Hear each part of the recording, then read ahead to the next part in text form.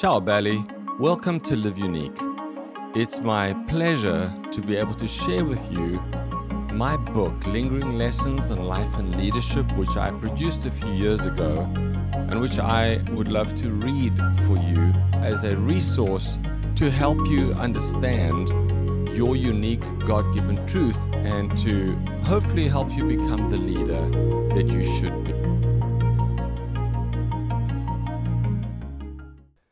Thread. We all have a life filter in us. It's there.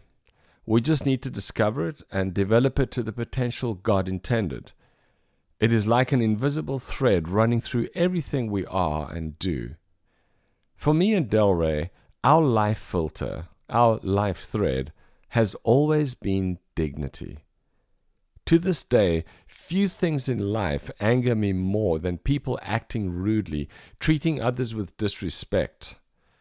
Rudeness not only shows disregard for those God created and loves, it reveals an arrogant spirit and contemptuous heart, both of which are offensive to God and should be to us as well.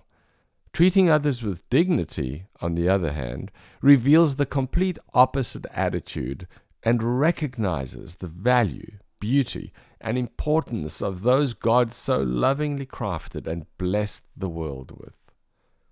Dignity is one of love's keys.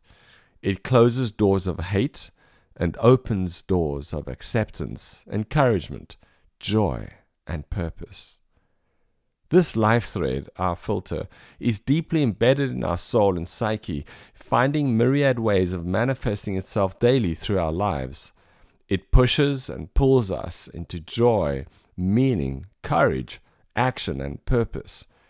It is invisible yet tangible, silent yet shouts loudly, hidden but ever present. It is, in essence, the very fabric of our nature, character, and practice. We cannot avoid it, but we can choose to ignore it. We cannot live without it, but we can try to avoid it. Ultimately, we choose either to give it the freedom to fully express itself or to be bound and even silenced. When Delray and I lived in South Africa, during the 1980s, we were deeply involved in the ministry of reconciling white and black Christians to one another, primarily through the vehicle of music. One of our church elders, Dave Van Sale, an amazing man of God and highly successful and influential businessman, asked Delray to bring together a multiracial singing group to perform a few songs at the annual Christian Businessmen's Fellowship Christmas breakfast. She immediately contacted the leadership of a local African church in the nearby township of Alexandria, and they kindly agreed to send us a few of their finest choir members. Within a couple of weeks, the Jabulani team was born, and the rest is history. Over the course of several years, God used us in many ways to reconcile previously estranged black and white people. We served in churches, in townships, at conferences, at home and on the road, on national TV and radio stations, to bring the message of dignity to a nation at war with itself and its neighbors. It was a dangerous, exhausting, rewarding, and exhilarating journey. We felt uncertain, yet confident that He had chosen us to bring His kingdom character to our country. The thread which bound us so tightly together was dignity.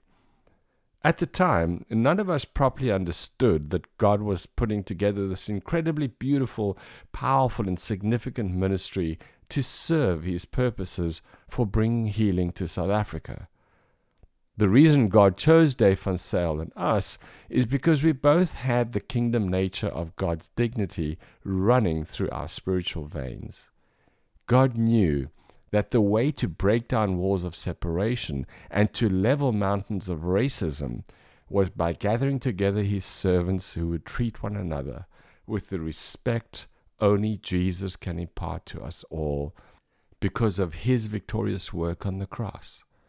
It wasn't enough to just meet and sing together. We had to learn to communicate with each other, to listen with open hearts, serve with open hands, and trust with generous spirits. We had to treat each other as Christ treated us, with dignity.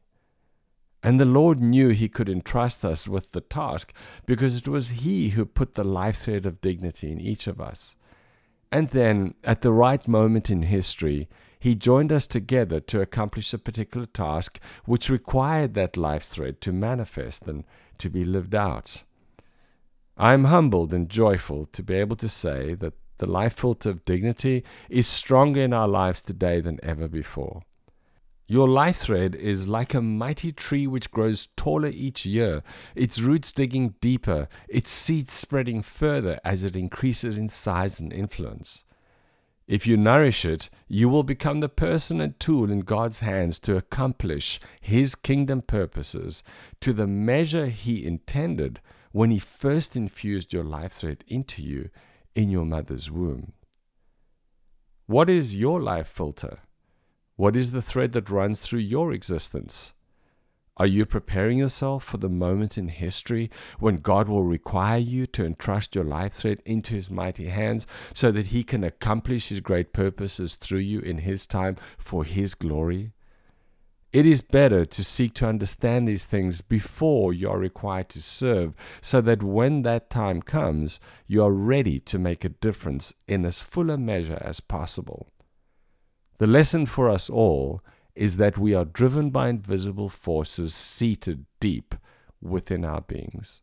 These forces make us who we are and direct what we do, but it is we who determine whether to walk with them as friends or silence them as enemies.